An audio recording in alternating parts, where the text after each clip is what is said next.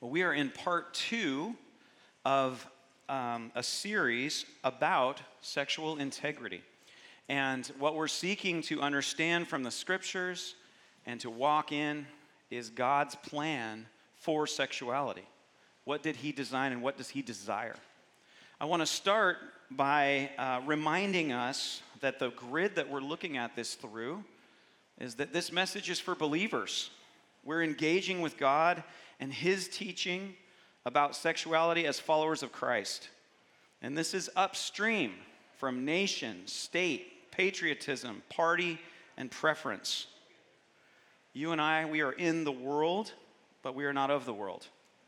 What God has commanded us to do as individuals and as the church is the same in every setting, in every culture, and in every context. We're not called to enforce sexual morality on those who are not desiring to follow Christ. I don't know if you guys noticed, but in this world, God gives an incredible amount of latitude for people if they are willing to reach for him, and that includes the areas of sexual morality. God is not enforcing his laws upon people, but he has given us this time on this earth to choose him in the midst of options. What we are doing is, for those of us that are following God, we are seeking to follow Christ and to obey him in all things, which includes our sexuality. So that's the premise that we're hearing this from and that we're understanding this from. And I think this is very key because there have been a lot of different attempts to engage these areas of morality through history, and many of them not good. Amen? Many of them not great. But we know that this is how we're called to engage with this. So can you guys receive that? All right. So today what we're going to talk about is context of sexuality, and then we're going to talk a little bit about singleness.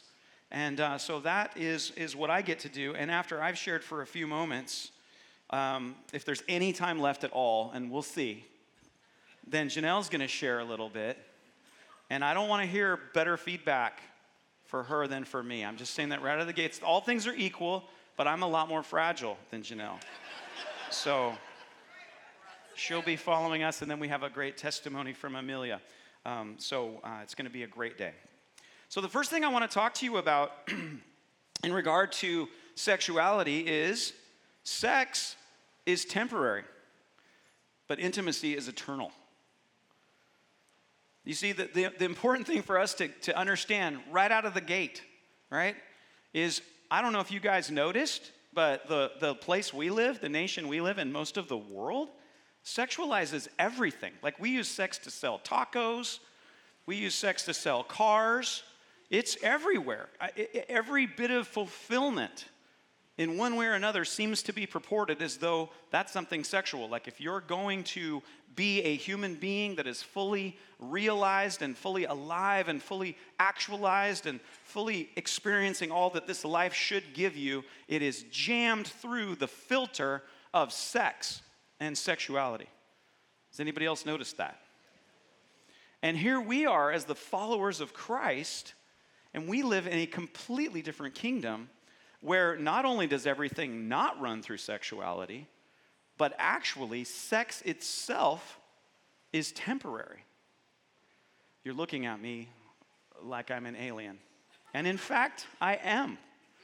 I am part of the kingdom of heaven, and I live on earth with you guys, but you too are aliens.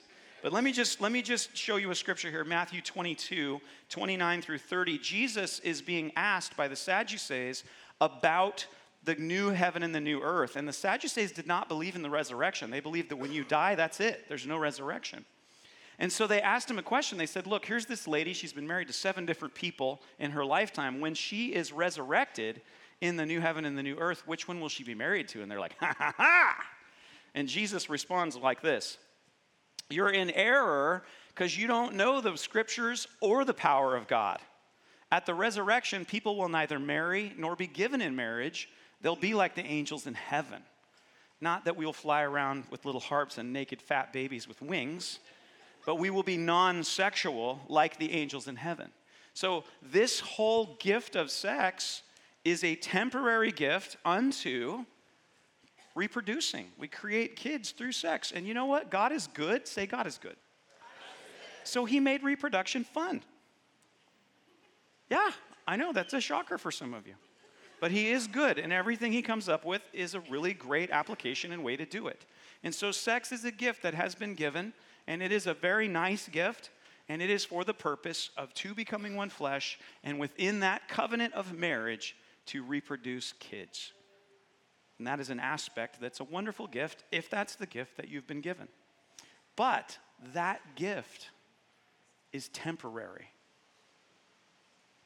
This is a huge deal for us because it brings into context something that is probably one of the most overemphasized aspects of the life that we live in, at this time anyway. The world sexualizes everything. God does not sexualize everything. So let me share with you, within that context then,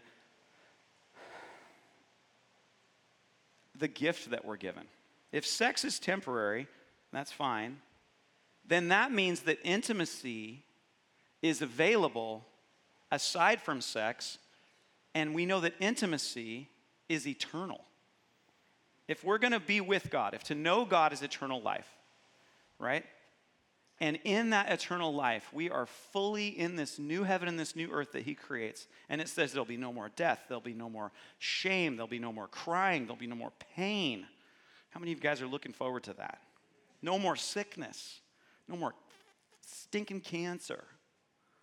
Come on. No more racism, no more sexism, no more isms. Oh, good day isms.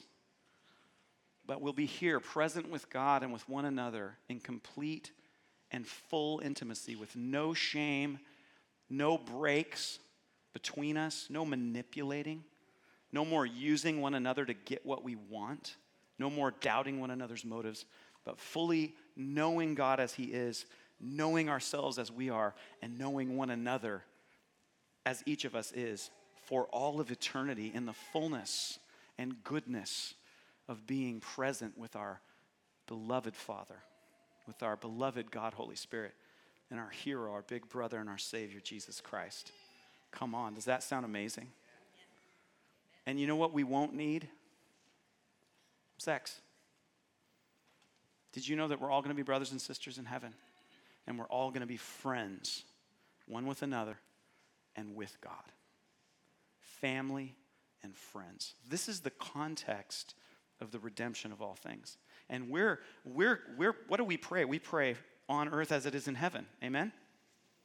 We're praying that those relationships, that intimacy, that goodness, that beauty of heaven would be found, and we would get as much as we can out of heaven onto earth, right? He didn't say, pray that earth would get to heaven. He said, pray that heaven will get to earth. Pray that all the things that are there will come here now. So within our relationships, we're already invited to start experiencing and demonstrating the love that God has for us and one for another that is so far beyond sexuality. It can't even be contained in sexuality. Sexuality doesn't even come into it. It's so much bigger. It's so much more eternal. Are you with me? Let me read a scripture to you. The reason why I bring this up, I'm going to get there. The reason why I bring this up is that love is not experienced sexually. Full stop. That love, that connection, that goodness, that intimacy, that purpose, that eternal reality is not experienced through sex. Everything that we've been promised is experienced in this area of love and intimacy and ongoing eternal value and identity is outside of sex. Sex is just this small facet that is a gift should God call you to be a married person. It means that all of us will be single for all of time. And in fact, some of us have been called to that high calling while on the earth, which means you're already in front receiving something from God that we will all together receive when we're together in heaven. You guys are looking at me like that doesn't sound right. Let's go to the scriptures. 1 Corinthians 7:32 through 38 says this. I love this. I would like you to be free from concern An unmarried man is concerned about the Lord's affairs, how he can please the Lord. But a married man is concerned about the affairs of this world, how he can please his wife. And his interests are divided. An unmarried woman or a virgin is concerned about the Lord's affairs, and her aim is to be devoted to the Lord in both body and spirit. But a married woman is concerned about the affairs of this world, how she can please her husband. I'm saying this for your own good, not to restrict you, but that you may live in a right way in undivided devotion to the Lord. This freedom, right? What is eternal life? Undivided devotion to be present with the Lord. And he actually invites us into that to some extent. We don't get to see him as he is yet, do we? I mean, we're all reaching, we're all longing. I'll get to that in a moment. But we are actually called to be present with him as individuals. So he says, look, I don't want you to be concerned about those things. It's better for you if you could remain single, because then you're in no way hindered or pulled, or your attention be divided from the Lord himself, who is our ultimate desire, is to serve him, to extend his kingdom, and to be devoted to him. Amen? And so then he goes on, if anyone's worried that he might not be acting honorably toward the virgin he's engaged to, and if his passions are too strong and he feels he ought to marry, he should do as he wants. He's not sinning. They should get married. But the man who has settled the matter in his own mind, who is under no compulsion but has control over his own will, and who has made up his mind not to marry the virgin, this man also does the right thing. So then, he who marries the virgin does right, but he who does not marry her does better.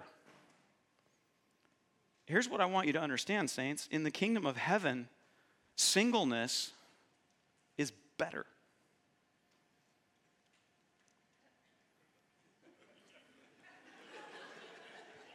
No standing O. Okay.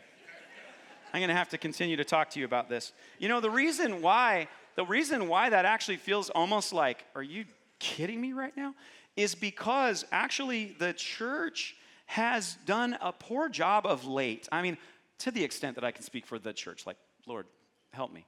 But I am a minister of the gospel, and I am in the equipping ministry, and so I want to say this as an equipper, and we're going to do a little identificational repentance here at the end of this, because ultimately what's happened is, especially within the church, we have overemphasized marriage to the point that it's like, if you're single, you almost kind of feel like, hey, when are you planning to like finish getting saved? You know what I mean? Like, when are you going to finally like settle down into your true salvation and get yourself a husband or get yourself a wife? Like, when will you finally be doing, you know, what we're all designed to do, which is to get your hitch on so that Jesus knows you love him? And that's just wrong. It's just totally wrong. And then there's been this pressure too, because when you're single, like even if you are planning on getting married, you should be rejoicing. You are invited to. I don't want to say you should. I don't want to should you. But the scripture is saying there's actually this opportunity to rejoice because you have absolute freedom to devote yourself to the Lord. Like, you want to go on a mission trip? No problem. Sell your stuff, park your car at your mama's house and go on missions. Like, you got nothing holding you back. Somebody says, hey, dude, you up for some mountain climbing and maybe we'll pray for a divine appointment? No problem. I was just hanging out. Let's do it. The other thing is, by the way, single friends are super awesome. Like, as a married guy, when my wife, I'm driving her a little crazy, and she's like, why don't you go for a bike ride? Then I just look for the single people and head over there, and I'm like, hey, what's going on? And they're super happy to see me. Not like married people. They're like, well, we already had a plan. I'm like, you don't even know Jesus. Single people are like, come on in. We're glad you came. I'm like, God, thank you for the single people. Finally, somebody acting like Jesus around here, who, by the way, was single. This is a really important thing for us to understand, because we are only temporarily married in this life. And marriage is a gift if it's the gift you've been given. But it also can become an idol. And to the point that the church has overemphasized marriage. Also, by the way, here, I'm going to give you married people a little apology. I'm going to do the big one with the single people. But here's to the point it's been overemphasized. It has actually put more pressure than your marriage can handle, because you thought that once you got married, all of a sudden it's just going to deliver all this kingdom stuff to you. Let me tell you what marriage does deliver. an opportunity to die every day with someone who sleeps in the same bed as you. It's true. I like being married, but can you imagine being married to me? I'm a lot. You guys get me in like 35-minute increments. Yeah. The people that work to me are like, he is forming Christ in us every day. Well, talk to my wife. It really is a beautiful opportunity, but the opportunity is that we're devoted to the Lord, and you have an opportunity to invite someone else into your life and die to yourself in some really profound ways. It's beautiful. I'm not running it down. But if we have sold marriage as somehow, for different people that are having a hard time managing their sexuality, like, well, don't worry, when you get married, that's just going to be taken care of. No, it is not.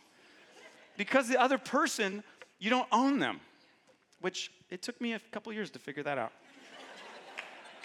I know you had to schedule stuff. Anyway, perhaps I digress.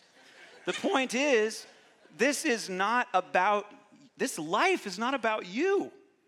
This life is not about me. This life is about Christ. And in fact, let's go to the scriptures here. They can say it better than me. Romans chapter 8, verses 12 through 24. Therefore, brothers and sisters, we have an obligation, but it is not to the flesh to live according to it. For if you live according to the flesh, you will die. But if by the Spirit you put to death the misdeeds of the body, you will live. Lust of the eyes, lust of the flesh, the pride of life. Me. If you live according to what you want and when you want it and how you prefer it and how you like it and what you got, and I just want to be happy. There's a beautiful African proverb. It says this: the only bowl that can never be filled is the bowl of human desire. If you live for your own desires, you will never be satisfied.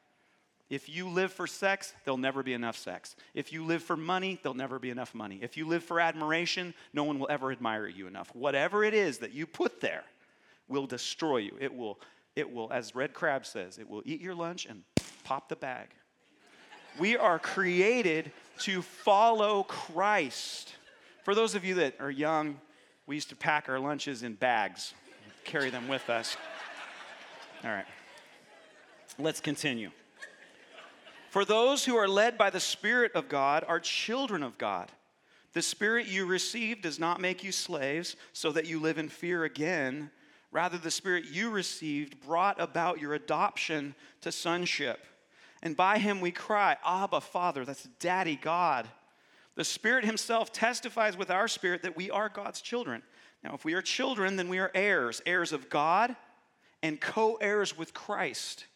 If indeed we share in his sufferings, in order that we may also share in his glory. Beloved, we have to understand this. In this life, you will suffer. We're going to get into this a little bit deeper, but I want you to know if you're someone who has a desire, a disordered desire that's outside of what God has called for you to walk in as a believer, then you may suffer with that for the duration of this short life. Are you with me? But you will then be fulfilled in the glory of God when together we leave this temporary part of life and we enter into eternity. So even if you are suffering, and you and I all will in one way or another, that suffering comes to an end. You see, this is a counter message to what the world says. The world says you must never repress your desires. You must fulfill your desires, or else you are not living a full, good life. And God says, actually, you must put to death your desires and seek my desires, and you will receive not only treasure in this life, but eternal life and reward in the next, and you'll live forever. Are you with me? It's a totally opposite message. I consider that our present sufferings are not worth comparing. I love this. He says, okay, you're going to suffer, but let's contrast and compare here. I consider that our present sufferings are not worth comparing with the glory that will be revealed in us. For the creation waits in eager expectation for the children of God to be revealed. For the creation was subjected to frustration, not by its own choice, but by the will of the one who subjected it, in hope that the creation itself will be liberated from its bondage to decay and brought into the freedom and glory of the children of God. How many of you guys notice that you're dying every day? It's a bummer. The older I get, the more I'm just like, this groaning thing is getting real. Like, oh, okay. Or like today, I had too much cheese and too much cream in my coffee, and I'm like, golly, heartburn. I just can't wait for my new body. Okay, that's for the older people in the room. All right. We know that the whole creation has been groaning as in the pains of childbirth right up to the present time. Not only so, but we ourselves, who have the first fruits of the Spirit, groan inwardly as we wait eagerly for our adoption to sonship, the redemption of our bodies. For in this hope we were saved, but hope that is seen is no hope at all. Who hopes for what he already has? But if we hope for what we do not yet have, we wait for it patiently. You see, we are all in this area, in this area of our sexuality, in this area of this life, in this area of what we need. We must understand every bit of that is temporary. And there's a certain point that nothing will be fully realized and satisfied until our bodies are redeemed and we are together present with him. This is the context of sexuality. Are you with me? Now, I promised you some identificational repentance. And the key thing that I want you to hold on to is that we will be single forever as brothers and sisters in the kingdom, friends and family. And so any place where we have put our sexuality as the primary place of our happiness is foolishness at best and idolatry at worst. But rather, let us lean into our identity as sons and daughters and friends of God and one another, and our intimacy will be fulfilled.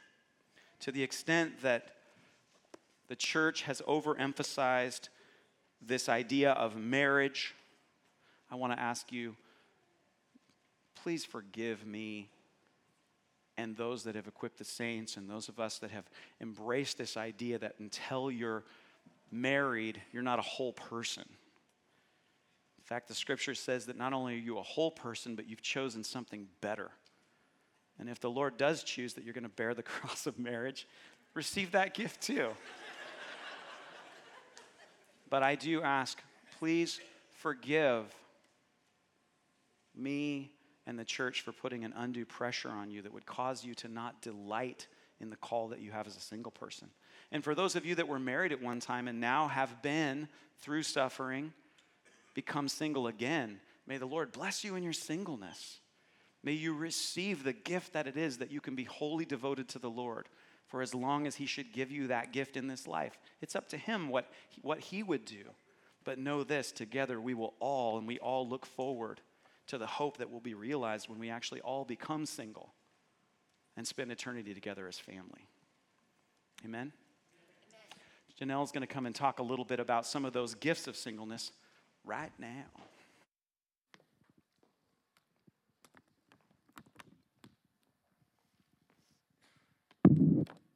Sorry about that, Andrew. I'm going to get in trouble. I think that part of the problem with our discussions about sexuality is we've made love so narrow. It's like romance, sexual love is like the gold standard, and anything but that is just a lower rung or like a participation trophy. It's like, well, if you don't have this, then, well, thanks for coming, but, it's not as valuable. And in the New Testament, there's several words for love, and the one that we've been talking about was eros, which is the romantic and sexual love. I think it's sort of like the popular kids in high school, where they get all the attention, and everybody wants to be, with a popular kid. It's the, hormones and ecstasy and all the emotions, all the excitement in our culture. But is it the most important? In our family, we have a term and we say, heck nah, which means nope. It's not. It's not the most important. The Bible talks about several other kinds, and which is agape and phileo love. And agape is the selfless love, like the love of God that he has for us. And then there's phileo, which is friendship love. Did I say that backwards? No? Okay, sorry. Phileo is like the friendship love, that beautiful intimacy that God has called us and created us for, is to have that kind of relationship with other people, men and women. We're designed to be surrounded by both of those kinds of loves and to thrive in community with deep, meaningful friendships marked by affection, mutual respect, and mutual care. When I describe those types of relationships, I'm sure we can all think of people like that in our life. Like I could just rattle off a name, 20 people that are in that category for me. I feel so sad that in our hypersexualized culture, we undervalue and have really lost the beauty of deep, intimate friendships. We've made it weird. We've made it awkward. And our culture looks down on friendships as like the consolation prize of romance. And it's just sad to me. If you get friend zoned, like that's an insult. Like, ooh, ouch, they got friend zoned. And in our culture, again, only eros is really considered to be the true love, which I think can be weird and confusing. I think that it sends so many mixed messages, and I think as I was writing some of this, I'm like, man, remember back in middle school when like your body was doing all kinds of weird stuff and these emotions and confusing messages were being sent, and it's weird. It is so weird. But God made us to be attracted to other people, and that doesn't just automatically mean it's sexual. We're attracted to people we want to be around because there's something in them that God put there that just sparks in you, like, ooh, I want some more of that. I love what she or he carries. And that's not weird. That's not weird. That's how God designed it. That's how he created us to be in community here together and to be to need each other in that way. And he wants us to form that deep bond that is not romantic or sexual. This is what he made us to do. He designed us to crave these relationships, to crave this being together, to have this intimacy in connection with people. But when we don't realize we're designed for this, if you don't have a file for deep platonic friendships, you put that attraction, those feelings, that spark into the romantic category. And then that's where it's weird. I think this happens sometimes with same-sex friendships where it's like, oh man, she has that and I love it. Oh, well, does that mean I'm same-sex attracted? Well, no. It just means there's something in there that Jesus has put that you love. And I think that's where so often we get confused about our sexuality. Like, it's really okay to be attracted to this in male or female, and that doesn't mean it's automatically sexual. Now, I understand it can go there, but just initially, it doesn't just mean that. And I think in opposite sex relationships, particularly in the church, people think they shouldn't have them because, it might go sexual, so I just better not do it. And I think that's really sad. I think that healthy relationships are a huge, huge part of God's design for us, both male and female. John 15:12 and 13. I love how the Message says this. This is my command, love one another the way I have loved you. This is the very best way to love. Put your life on the line for your friends. So that passage says it's a command, so that means it's not an option to love this way. Like, to me, he's not giving us a choice. Kathy Stott and Mark Gwillem are two of these kind of friends for me. They both are, I call them my ride or die friends. They're both super direct, but I know that when I need something, they'll be there, no questions asked. They'll also call me on my junk, my attitudes, my, stuff. Yeah, somebody has to. It's true. But they'll speak the truth to me, and they, I'm getting all verklempt thinking about just what they've meant to me. Mark, you probably should step in the hall. I don't want to look at you. So I think some of you are probably a little scandalized that I might list a man on this. I think the way I grew up, I probably would have been.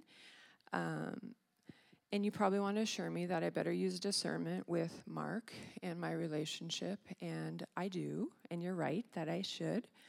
But I think in any relationship you have that you need to do this, not just opposite sex, but I think same sex as well, because that's just important. Any relationship, you need healthy boundaries and you need good accountability.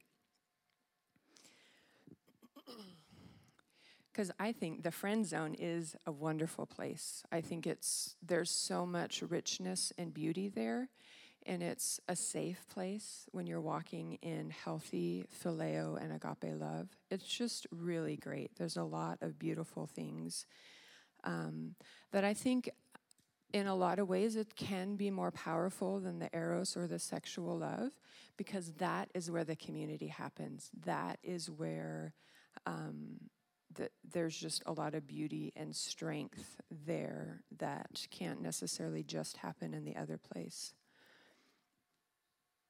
So Kathy Stott, I've known her over 30 years, like 34 or something. Oof, that's a long time. And we have developed just a beautiful trust and deep connection. She is safe, she's trustworthy, and she holds me accountable. I can't tell you how many times I've texted her and just said, call me. And like my phone rings right away because she knows I only ask when I'm kind of freaking out or I need support or to cry or whatever. And she calls me and she's like, what's going on? And she points me back to Jesus every time, no questions asked. She listens to me.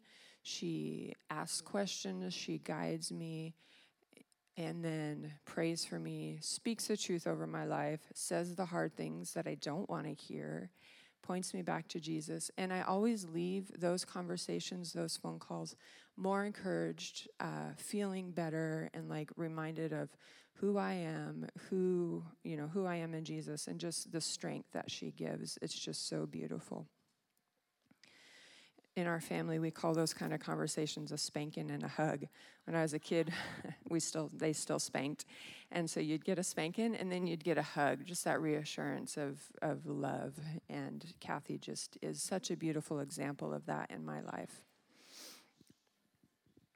Mark, I've known almost as long, and he has really proven himself to be a faithful friend. I did not see this coming. He is not afraid, like Kathy, to call me on my stuff, but I know when I need something, Mark Willem is going to show up. There's been a number of times over the last few years I've texted him and Sarah, hey, are you guys coming to church? And his response is, what do you need? Not yes or no. It's like, if you need something, then I'm going to be there. And I just so appreciate that. We have very much a sibling relationship, and we banter back and forth a lot like siblings. He has a certain name that I only call him, that I can't say from here. But you should ask him what I call him. You should do that. But I know that Mark loves me, and he will do what he can, and he has done that for me. He speaks super directly, which is the only way Mark Willem speaks, but it's what I need to hear, and it's just a beautiful part of our relationship is we can be so direct and so honest and not have to worry because it's a safe, beautiful friendship, and he's super dependable for me. Just because I have the mic, I want to tell you one funny story about him.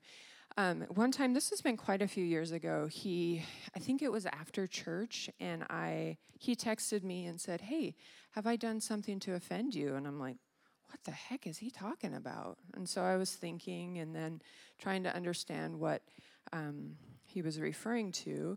And then I'm like, oh, I was kind of nice to him today. He doesn't have a file for me being nice to him. So he thought I was mad because I'm nice.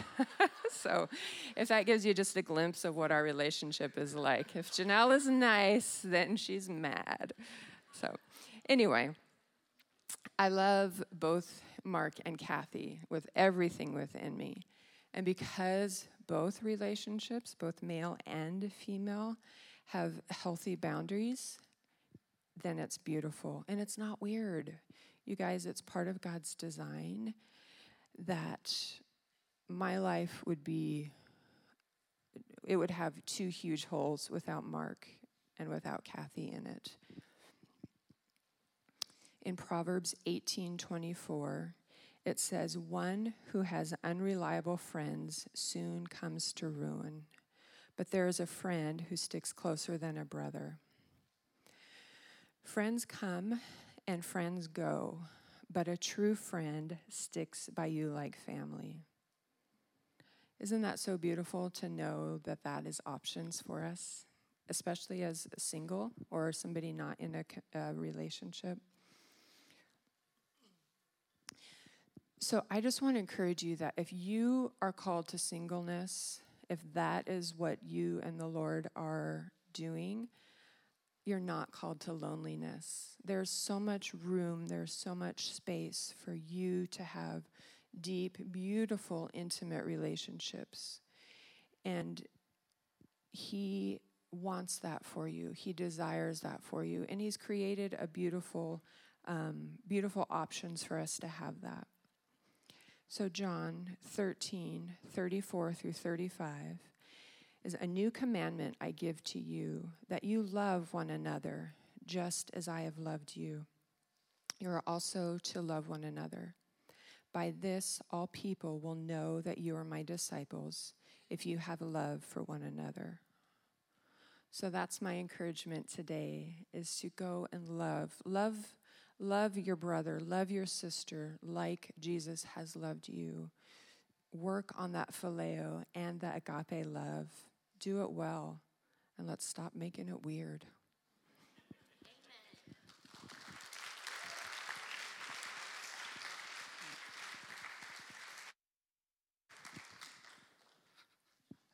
Thank you, guys. Wasn't that great? Both you guys. That was wonderful, you guys. My goodness.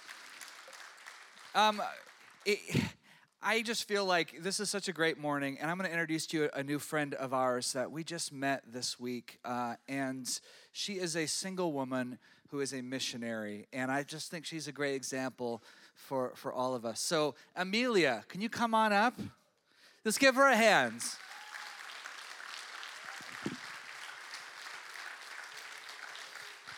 She flew all the way from Namibia just to be with us this morning. That's not true. Amelia, you are from Namibia, and you have been a part of Youth with a Mission for how many years? For about 4 years. 4 years, okay. So about 4 years ago, you were online and you heard about the Bethel Supernatural School of Ministry, BSSM, down in Redding, and you felt something. What did you feel? Yeah, the Lord spoke to my heart in 2021, around about October, to come do BSSM, and that came with faith. So, but He spoke to me 2 years back then through people, but I didn't have faith about it. So, but when He spoke to my heart, it came with faith, and I started preparing myself to come do BSSM. Though I didn't have money, I had nothing. I was just a full-time missionary on fire for the Lord. Right. And Well, can I interrupt you for a second? If you're a part of Youth with a Mission, how many of you guys have ever done anything with YWAM before in here? Okay, so look around. I was raised in YWAM myself. I was on staff for years. So lots of people. One of the great things about Youth with a Mission is you don't get paid. And so you have to raise your own financial support. So if you're in Namibia and you see this thing and the Lord speaks to you and you're like, okay, He wants me to come to America and buy a plane ticket. How much was the plane ticket? it was about 30,000 Namibian dollars, but US dollars is 2,000. About 2,000. Okay. Yeah. So if you're, say, an average worker in Namibia, you have like an average annual salary. How long would you have to work to make that money? About 6 months. Okay, so that's half an annual salary to just get on a plane. This isn't even talking yet about the money that it would cost to go to BSSM. Yeah. Okay, so you see it and you're like, okay, in August, you kind of circled that date, didn't you? Targeted that date. Yeah, I did. So when the Lord spoke to me and I found out the time that I need to be in Reading, so I set my date that I need to be in Reading on this date. Like it was 13th August. Okay, August 13th. And this was like many months before, right? Many months before, yeah. Okay, so what did you start doing? So I started telling people about what God put in my heart, but some were not responding good, actually, but that wasn't my business. Because they're like, are you kidding? Amelia, you have no money. You are a missionary. You have no money. And unemployment even was really bad in Namibia as well, Yeah. right? So it's not like the nation is awash in excess income. So they're thinking, you're crazy. You're crazy. You are going to America? Oh, come on. So, but I didn't give up because I had faith and I know and I was convinced that I heard the voice of the Lord. So, and God started speaking to people whereby people just coming to me and tells me, hey, God told me to pay this for you and God told me to pay this. And at the end of the time, everything was paid off except the ticket. Okay, accept the ticket. This Yes. big $2,000. Yes. Okay. Now, what have you, in the meantime, you have been preparing. Yeah, I've been preparing. I packed my bags. I did everything. So I was just waiting for the ticket. Well, hold on. Did you hear this out? She packed her bags before she had a plane ticket. Yes. That just says a lot. I feel like we're all getting to know you better here. Okay, keep going. Yeah, so 5 days before I travel, I still didn't have a ticket. And 2 days before I travel, a friend, we did not even know each other in person. Like, we still have never met in person. He texted me and he told me that, hey, God told me to buy you a ticket. Oh, come on. Isn't that awesome? And it was another YWAM. Yeah, another person. YWAM person. A YWAMmer who already didn't have money, I'm sure. Yeah. So you got the ticket. Yeah, I got a ticket. I came here with no money, zero money, and no housing. And, you know, for you to get housing here, you need to go through some interviews. And they would tell me that, oh, you don't have money, you're just coming here by faith? I said, yes, ma'am. So, and it was hard, but I had to really allow faith to speak because sometimes faith needs to be violent. So... So, yeah, I told this person that, hey, the Lord spoke to my heart that I need to be in this house. And if I'm sure that I heard from the Lord, that place will have students, but with no room that has no student because it's mine. So, and they did not respond to me, but they responded to me later that, hey, we decided to accept you and trust the Lord with you. So you have, for the last year, been able to not only pay to get here, but for your whole schooling, and you have had a place to live this entire time.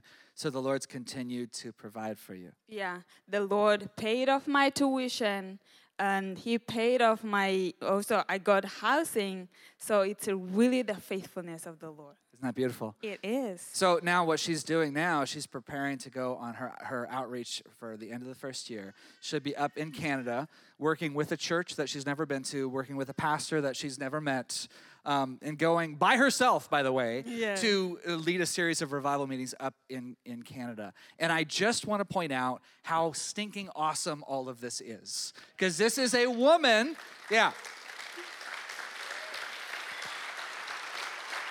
This is a single woman, you guys, who is going all for it. And I just love what Pastor Joshua says. You know, you're not like not a full person if you're not single. Good grief. Like, look at what God is doing here.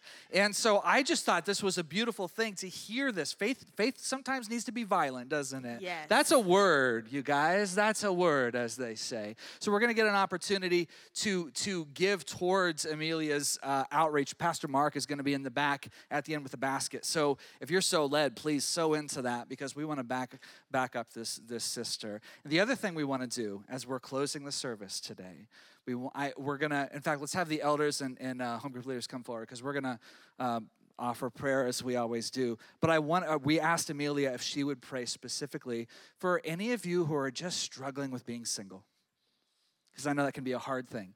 So to pray, one of the things that we talked with her is she has a real sincere love for the Lord and understanding where her identity lies, right? Yes. And it's not in being married. It's not even in ministry. It's in Him. In the Lord, yes. Learning to hide yourself in the Lord. So if that's you, if you're like, man, I've been struggling on that, I just want to ask you, come up and get prayer, and maybe prayer directly from this dear sister. Amen? Okay, I just want to pray over all of you.